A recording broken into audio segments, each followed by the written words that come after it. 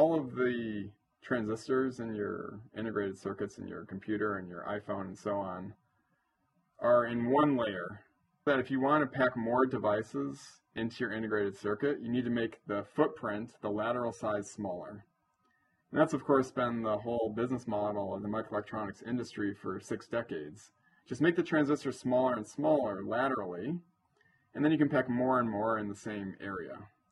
So now I can have an iPhone which can outperform a computer from the 1980s, even though it's much smaller because we pack so many more transistors into that small area.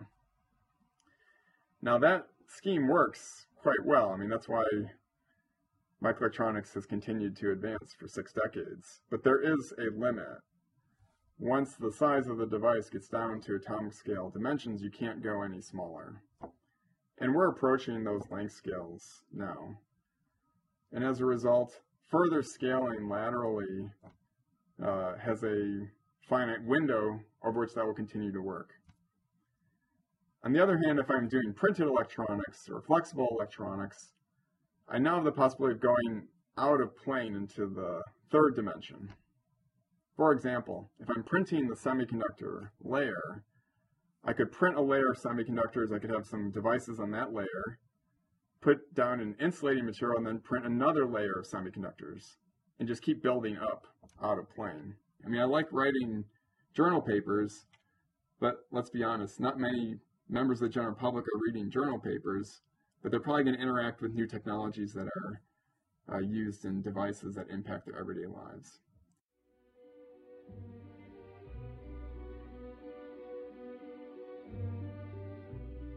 In this podcast, I'm sharing my passion and curiosity for soft robotics, where we share inspiring stories about the work we do and how we can push the limit. I am Mara Dwini, and this is Soft Robotics Podcast.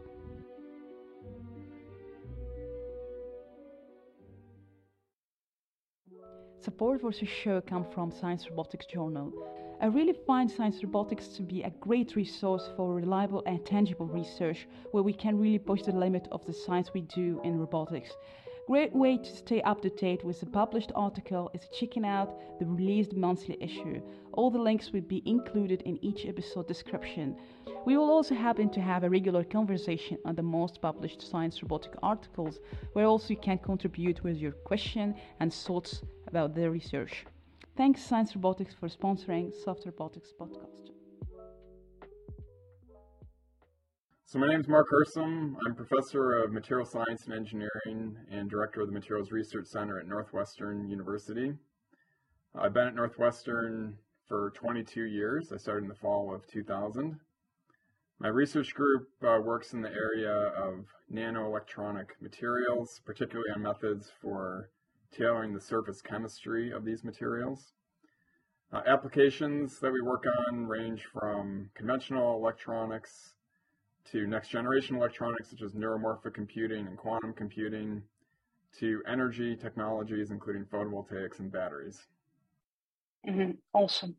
So maybe before going to these lines of research you're doing, in your description for lab, you use a combination of the hard and soft nanoscale material, and you try to understand and manipulate them to create this application. And you can tell us in the beginning, what is the purpose of using this combination? Can we use soft or hard nano material slowly for certain application? Let's take, for example, neuromorphic computing.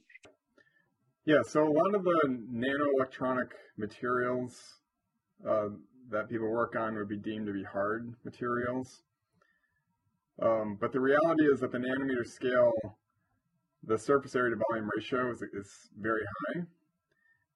For example, if we think about a material like graphene, which is a 1 atom thick sheet of carbon, every atom is on the surface, and therefore any changes you make to the surface can influence the properties. Oftentimes, the chemical modifications that we do are using organic molecules or materials, which would generally be deemed to be soft materials. So the combination of the hard material substrate and the soft material functionalization allows you to achieve properties that would be unprecedented for either in isolation. And do you think what other interesting features when you combine the both the soft and hard? What other interesting feature do you think for electronics here if we speak about? Yeah, so for example, oftentimes in the world of soft electronics, what we want are materials that are mechanically flexible, perhaps stretchable. This makes them amenable to integration with wearable devices and technologies. So you want to have that soft character mechanically, but the world's best electronic materials tend to be based upon hard materials. This would be materials like silicon, carbon materials like carbon nanotubes and graphene, other layered semiconductors. And so you really want to have both. The performance of the hard material, but the mechanical properties of the soft material. And so in our lab, that's what we're often attempting to do, is to get the best of both worlds. Mm-hmm. If there's a trade-off so far or something for your work, you have been one of the pioneers in that, but do you think there's something still very challenging to bring the best of the two? Maybe something still, the performance or the design is a bit challenging. Can you highlight some of these aspects if you have? Sure. Yeah, so for one example, if you're going to be working in the area of flexible electronics, oftentimes you want to be working in a mode of manufacturing where you'd be printing the devices. If we think about other soft technologies like newspapers, they're fabricated via printing, not via some expensive clean room fabrication processing. Okay, so we want to be able to take these high performance, hard or inorganic materials and make them amenable to printing. So in that case, what we may do is take the materials, disperse them in solution to make an ink, print them onto a target substrate, and hope that the properties that we had in the beginning are preserved following printing. In reality, though, printing tends to happen at a larger length scale than the size of the materials. And so if you imagine making an electronic device, between the two contacts you make to the device, you're going to have not just one of these nanomaterials, but a percolating network of them. And that becomes problematic because while the performance of one particular nanomaterial may be exceptional, when you have to traverse across several of them, the interfaces between them can limit the performance. So there we now have a trade-off where if I went and did expensive clean room processing to make my device at the single nanomaterial level, I could get superlative performance, but then I would not have manufacturability compatible with flexible electronics. On the other hand, if I create an ink and I print these materials, now I can manufacture them in a way which is amenable to flexible electronics, but I've given up some of the electronic properties. And so that's the challenge, is to overcome that trade-off. Mm-hmm. I really like this point. I think it's very interesting since you mentioned printing here. And I want to ask you, thanks, you have also experience, I think, you have co-founder also of the company. And I think you have two visions here from research perspective in the lab and scaling. And I think this point of printing electronic devices, flexible electronic devices, what's the solution? So it's all of the above, and that's the challenge. So I often list 4 different requirements that need to be met concurrently. One is to isolate your nanomaterials in a scalable manner where the size and shape of each component is the same, since properties depend upon size and shape. So having highly monodisperse size and shape nanomaterials produced at large enough quantities to feed industrial manufacturing is the first challenge. Then you need to take those highly monodispersed nanomaterials and create an ink which is compatible with your printing method. Now, an ink has to have suitable rheological properties like viscosity to enable it to print effectively. That's the second challenge. Let's assume you now have highly monodispersed nanomaterials in large quantities. You can make inks and you can print. The next issue is that when you actually print, you're going to have, as I said before, not just one nanomaterial, but a percolating network of them. And therefore, the morphology or the alignment of the individual nanomaterials matters. That could depend upon the way in which your ink dries or some subsequent curing or thermal processing that you perform. And then finally, even if you have perfectly monodispersed nanomaterials, they're well printed, they have the morphology that you want after drying and curing, you still have those interfaces between the nanomaterials, which have to be optimized for whatever your targeted property is. If it's an electronic device, you want the resistance, the contact resistance between the constituent nanomaterials to be very low. And so that may require you to introduce additives into your ink, which would leave residues that would actually facilitate charge transport through the percolating network. And so it's not a single variable problem, it's a multivariable problem. And that's the challenge. You have to do all of those things well in order to get optimal performance. Maybe I want to go for the design of neuromorphic devices here, or soft electronic devices. Maybe before going back, can you tell us what is neuromorphic here, electronic devices, and how you go this scale, this small nanoscale, to embed the design? Yeah, well, let's first begin with what we mean by neuromorphic computing. So neuromorphic computing is an attempt to emulate the way biology does computing. In other words, to emulate the brain. So neuromorphic and brain-like are synonymous terms. Why would we want to emulate the brain? Well, what the brain does much better than a conventional digital computer is perform computation in a highly energy efficient manner. I think everybody knows that today's supercomputers can beat chess grandmasters at a game of chess. And so the computational ability of a digital computer, you could argue, is comparable to that of the brain, at least in that particular context. But if you ask the question, how much power does it take to run that supercomputer compared to the chess grandmaster, you're going to be requiring tens of kilowatts of power to run that supercomputer, whereas that chess grandmaster just needs a few snacks in order to power his computational machine, namely the brain.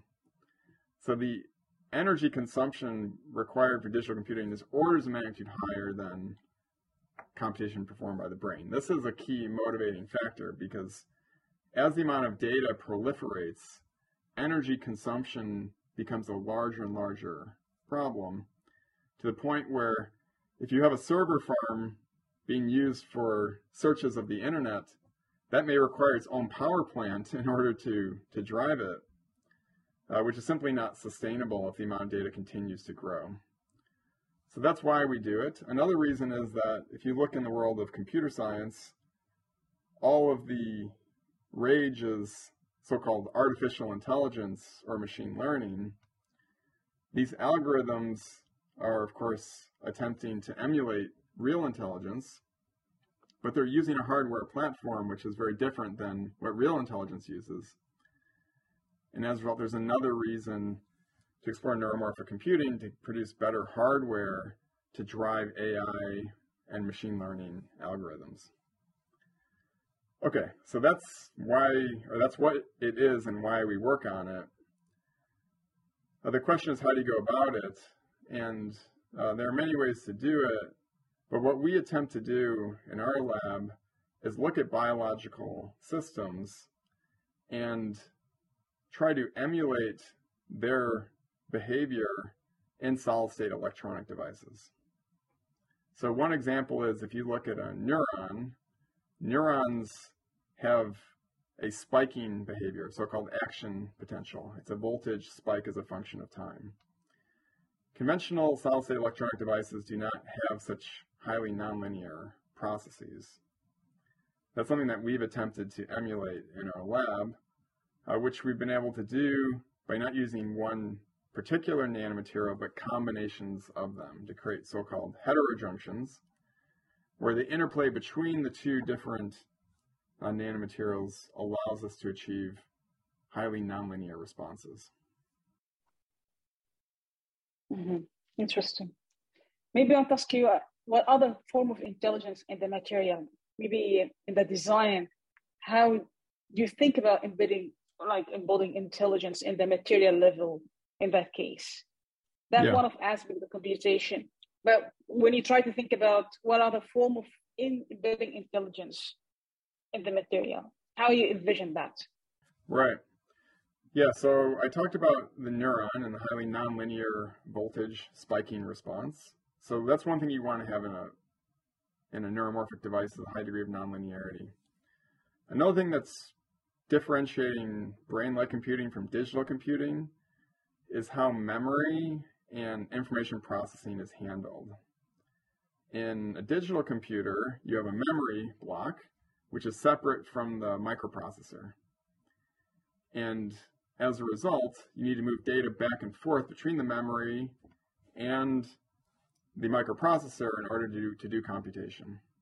In the old days when there wasn't that much data, that was not a big deal. You just shuttle it back and forth. It's fast enough and energy efficient enough that that architecture works.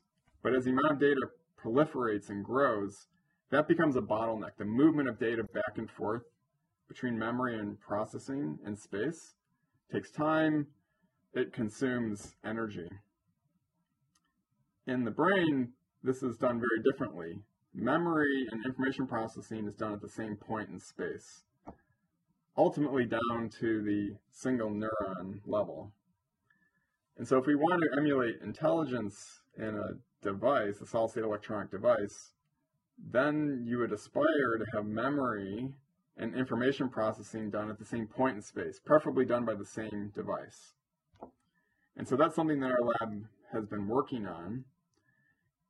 The constituent device for information processing is the transistor, whereas for memory, we typically use a different type of device called a memristor. This is a resistor that remembers its voltage history, and therefore we can store information in that device. So if you could somehow integrate a memristor into a transistor, then you could have information processing and memory at the same point in space. And this is something that we've recently done in our lab. We call the device a MEM transistor because it combines the memristor and the transistor in one device. It takes advantage of a couple of unique attributes of nanomaterials. One is that if you have the right nanomaterial, you can get relatively low energy movement of defects through the material. This is important because when the defects move through the material, you change their current voltage response in a manner which maintains the state after you've done the programming. That's the memristor-like response. And to be honest with you, there are many materials that have controlled defect motion, and therefore there are many possible choices for making a memristor. But the reason we do it with nanomaterials, in particular atomically thin two-dimensional materials, is that those materials also can be strongly modulated with an additional electric field. In other words, we can gate that device. And gating is the underlying principle under which a transistor works. So exploiting the atomically thin geometry of the device allows us to gate it, getting the transistor response, whereas the controlled defect motion gives us the memristor response. So that's a case where we're utilizing those two properties of nanomaterials to realize a device that emulates the behavior of neurons in the brain. Interesting. Maybe a quick question about the morphology here in this description. How significant the morphology when you try to design such example you mentioned now? Yeah, so I mentioned the fact that we want to be able to gate the device, use an electric field to modulate the current flow. This is most easily achieved when the thickness of the device is less than the screening length of the electric field. In other words, the thinner your device is, the better. Now, if you think about having an atomically thin material, of which we have many options in our lab, the thickness of the device is going to be minimized if that atomically thin material is lying flat.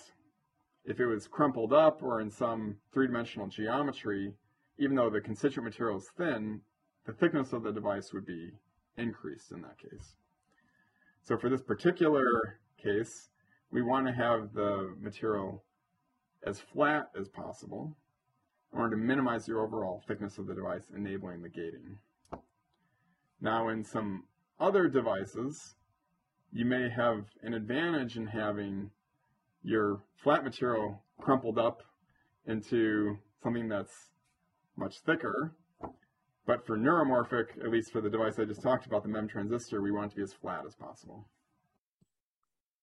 Mm-hmm. And what would happen if, for example, the thickness is increasing? I mean, did you study what is well happening, like worst case scenario, the behavior, something weird or something? What happens is the electric field you're using to control the current through the device can only penetrate so deeply into the device. And it depends upon the details of the material, but oftentimes the electric field penetration depth is on the order of a couple of nanometers, which means that as soon as your device gets thicker than a couple of nanometers, the electric field can't fully penetrate it, and as a result, you lose the ability to control the current through the device.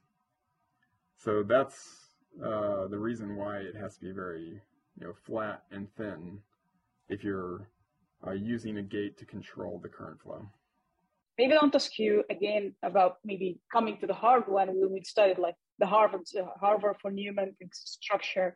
How do you see the space and occupied and the material and achieving the intelligence and energy?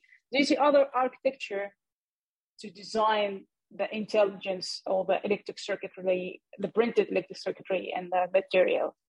How do you see the changes happening in the law from hard material, like what we see in microcontroller, this hard part, to soft material? Is there something should be considered in the way of the design here? Yeah, there are some new opportunities. So if we look at conventional digital electronics, it's referred to as a planar technology. All of the transistors in your integrated circuits in your computer and your iPhone and so on are in one layer, typically silicon, which means that if you want to pack more devices into your integrated circuit, you need to make the footprint, the lateral size, smaller. And that's, of course, been the whole business model of the microelectronics industry for 6 decades. Just make the transistor smaller and smaller laterally, and then you can pack more and more in the same area. So now I can have an iPhone which can outperform a computer from the 1980s, even though it's much smaller because we pack so many more transistors into that small area. Now that scheme works quite well. I mean, that's why microelectronics has continued to advance for 6 decades. But there is a limit. Once the size of the device gets down to atomic scale dimensions, you can't go any smaller. And we're approaching those length scales now. And as a result, further scaling laterally has a finite window over which that will continue to work. On the other hand, if I'm doing printed electronics or flexible electronics, I now have the possibility of going out of plane into the 3rd dimension. For example, if I'm printing the semiconductor layer, I could print a layer of semiconductors, I could have some devices on that layer, put down an insulating material, and then print another layer of semiconductors, and just keep building up out of plane. So now I can get an additional number of devices per unit area by making the circuit thicker. And that ability to go into the 3rd dimension is facilitated by printing, also facilitated by flexible materials. So that, I think, is sort of fundamentally different. And if you think about the brain, gets you closer to the brain's form factor. The brain is not a hard planar system. It is three-dimensional, it's soft, it's reconfigurable. So it stands to reason that emulating that architecture is also useful if you want to go after neuromorphic computing. Mm-hmm. Interesting. Maybe I'll touch again about quantum computing. You mentioned quantum computing, but it's also something you try to design on nanoscale. Can you tell what is actually quantum computing? Interesting. And how you do that in the nanoscale level here? Yeah, quantum computing is a completely another paradigm for computing, another one that we're working on. In quantum computing, what we're attempting to do is now encode information not with binary system, a 0 and a 1, like we do in a digital computer, but a superposition of a 0 and 1. And this is something that quantum mechanics does quite well. Quantum mechanics does this, though, in circumstances that are not necessarily easy to harness for computing, like individual atoms, of course, are quantum systems, but challenging to address and harness the properties of individual atoms. And so there are other alternatives which are larger in size. The one that's most popular commercially is to use superconducting quantum devices. These superconducting quantum devices allow you to have quantum behavior at much larger length scales. So the fabrication of such devices is more realistic. That comes at some challenges. To get these devices to work, you need to go to very low temperatures.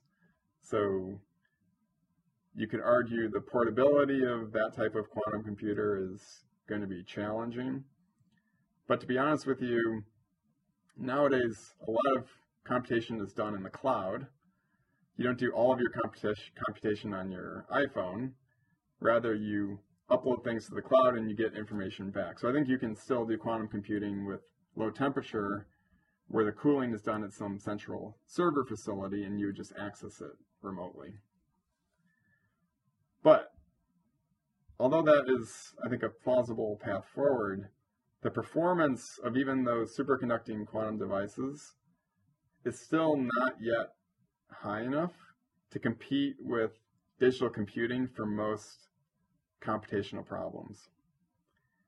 And one of the issues is that for quantum computing to work, you need to be able to maintain the quantum state for a long period of time. The longer you can maintain that state, the more computation you can do on it. This is known as the coherence time.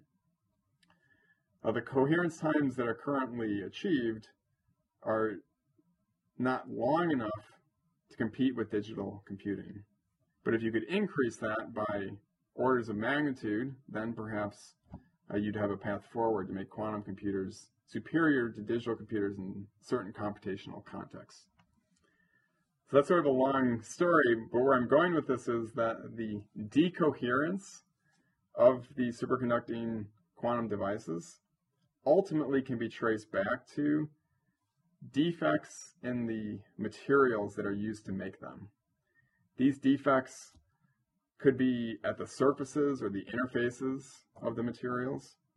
Surfaces and interfaces tend to be at the nanometer scale, and therefore methods for tailoring the surface chemistry of those surfaces and interfaces gives you a chance of minimizing decoherence or increasing coherence, thereby facilitating the advancement of quantum computing. So it's a bit of a long-winded explanation, but it comes down to, can you control the surfaces and interfaces sufficiently well to improve coherence time and therefore improve computational performance? When it comes to design of the flexible electronic devices here, do you disagree with the way, or maybe certain approaches? I'm curious from your experience.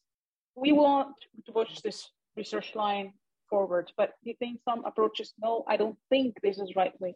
Do you think about sometimes you disagree with certain ideas or approaches? Because you also have this experience in academia and also as an industry, a founding company. So what is missing? What is maybe wrong, do you think, to push this forward? Well, I mean, I think often what happens, so let's talk about the advent of new materials. So a new material emerges, and there's a thought of what it should be used for. So a new material emerges, it looks promising for flexible electronics, so then we try to force it into the flexible electronics bucket. And what you find is that it may not be as good as you had hoped. And what people will often do is they'll just persist, and they'll just not acknowledge that it's perhaps not the ideal application for that material, but they'll keep going in that direction. Whereas if they were to just re-examine the material, look at what it does well, you'd realize that it's actually better in a different application. So I'll give you a specific example. I alluded to the material graphene before. This is a 1-atom thick sheet of carbon. When it was first measured experimentally, there was great excitement about its charge carrier mobility, how quickly electrons move through graphene. And that led to a lot of optimism that it would be useful for electronics, because electronics is all about moving electrons quickly. However, upon further analysis, there are issues with graphene that make it suboptimal for electronics. One is that it's hard to modulate the current flow with an electric field. We talked about that before. That's sort of the basis of a transistor. You just can't switch the current level very high with graphene.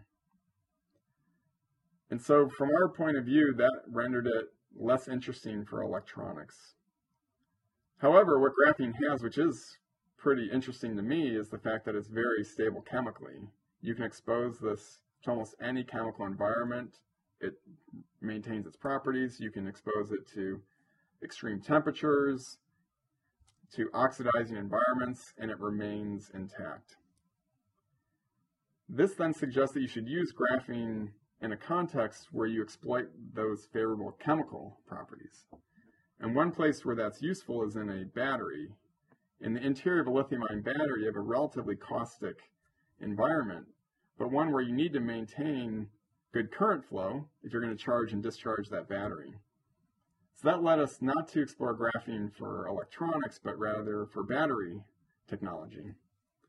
Now, the fact that graphene can be printed means that now I can use printing methods to manufacture batteries. So printed batteries I would view to be a better path forward for that material than printed electronic devices.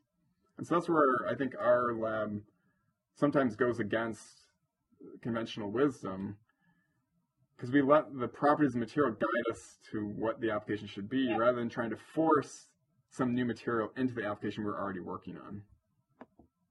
I'm just curious if there's something also maybe surprising or counterintuitive sometimes. I don't know if your experience has this, in years of expertise here, but it's something counterintuitive or surprising? Well, I mean, it all depends what your intuition is to say if it's intuitive or counterintuitive. But another example that I can give that I think we did something that was quite different than what everyone else was doing. I mentioned before about step one in making a good printable ink is having your constituent nanomaterials all being the same size and shape. The reason is that properties depend upon size and shape, and so if you don't control that, you're going to have poor reproducibility from run to run. And this was a very famous problem for carbon nanotubes. Carbon nanotubes, when you synthesize them, you lack perfect control over their atomic structure. Either the diameter is varying or the exact arrangement of the atoms along the axis of the cylindrical nanotube vary. And each of those nanotube structures gives you a different set of properties. And if you have a random distribution, about 2/3 are semiconducting, 1/3 are metallic. And if you're making a transistor, you need all of them to be semiconducting. And so there were groups around the world trying to figure out how to separate the metal from semiconducting carbon nanotubes. And a lot of efforts were utilizing methods from physics, like perhaps using electric fields or magnetic fields to do that separation. Our lab, on the other hand, when we saw a carbon nanotube, we saw a material that had a size and shape that was very similar to biological macromolecules. Like the size of a DNA molecule and the size of a carbon nanotube are very similar. And therefore, we thought that if we want to separate carbon nanotubes, we shouldn't look to physics, we should look to biochemistry. Because biochemistry for years has been working on separating biological macromolecules. For example, DNA from RNA or DNA from polysaccharides. And so when we looked to the field of biochemistry, we found that there were separation methods that could be adapted to the carbon nanotube separation problem. One of them is called density gradient ultracentrifugation. It's a centrifugation-based method where we separate by buoyant density. And indeed, carbon nanotubes of different diameters not only have different electronic properties, but different buoyant densities. And therefore, a method which separates by buoyant density allows you to separate by electronic properties. And so our lab went and did that. We went to our biochemistry colleagues, borrowed some time on their equipment, and showed that indeed this works. So I think that would be perhaps unexpected for the field that was working on the problem, which was largely physicists, to look to biochemistry for a solution. Good question. I want to ask you how you see your vision when it comes to soft electronic material here. What is the vision do you have? And also, I'm curious from the experience being in industry, what is also missing when you're trying to see in the lab and going to co-founding company you already did? What is a change in your perspective when you design, go to the lab and see? Is there something significantly different here in the way of the seeing the two world here? Yeah, well, if we're talking about fundamental research versus commercialization, our lab tries to do both. We often view the fundamental science to be the discovery and characterization of new materials, material that has never existed before. That is a fundamental science problem. And once you have achieved a new material, then you have to understand its structure, property relationships in detail. That's often fundamental science. But as I alluded to before, once you've identified what the unique properties are of that material, we then let that guide us to what the application should be. That might be in batteries, it might be in solar cells, it might be in neuromorphic computing, it might be in quantum computing. Once we see a path where this new material has competitive advantage, then we would build prototypes, and now the work becomes increasingly applied. When you build a prototype, though, you then have to ask the question, does it beat the incumbent technology?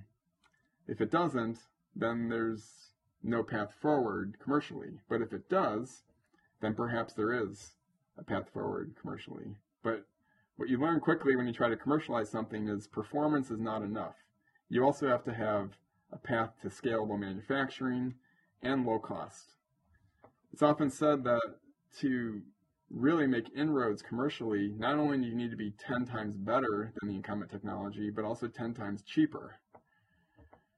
And that's going to require scalable pathways for producing the material, for manufacturing, and ultimately maintaining or preserving the performance in that scaled up process. That, at some point, goes beyond the realm of a university. You can only do so much scale up in a small university lab. And so ultimately that needs to go out into a commercial endeavor, a startup company, where you can perform the scaling that's required to bring something to market. Maybe that's the question for you. What makes you fulfilled? And also if there's advice was given to you, maybe stick to your mind. Yeah, I think what makes me most excited is training students and seeing them be successful. So I'm an educator first and foremost. So my students' success I'm very proud of, and that certainly is what gives me the most fulfillment. In terms of research, though, I think we're always trying to do something that's new, that's different, and ultimately can impact society. And the most direct path to impacting society is by taking an idea from a fundamental concept ultimately to a technology that impacts products in the marketplace. That's how most people interact with technology. I mean, I like writing journal papers, but let's be honest, not many members of the general public are reading journal papers, but they're probably going to interact with new technologies that are used in devices that impact their everyday lives. So that, I think, is that from a research perspective is what I get the most fulfillment from. I really appreciate this point because you mentioned being different, and I really like this word particularly, but being different, do you think it's easy when it comes to doing something new? I mean, in an academic setting? I'm just curious. Being different, when you mean different? Yeah, so it's challenging. It's always challenging to come up with a truly novel idea and convincing someone to fund it. I mean, ultimately, we have to do research that's fundable, and there are definitely trends and fashions. And if you follow the trends and fashions, that's often the easiest way to get something funded. But then you're doing what everyone else is doing, and the likelihood of having a breakthrough is much lower in that case. So I think that's what we aspire to do, and it's challenging to do, is to do something that's very unique and yet get sufficient support to take that concept, which could be viewed as high risk, ultimately to a successful outcome. Thank you. I don't know if you have any final words you'd like to say for people listening, or any final words you'd like to say. Well, thank you very much for the opportunity. I hope this is useful for your listeners. I hope for aspiring students out there that this type of research is of interest. And even if it isn't, if they pursue research in their careers, I do encourage them to always try to be as innovative and novel as possible. It will not necessarily be the easiest path, but I think it will have the highest impact in the long run.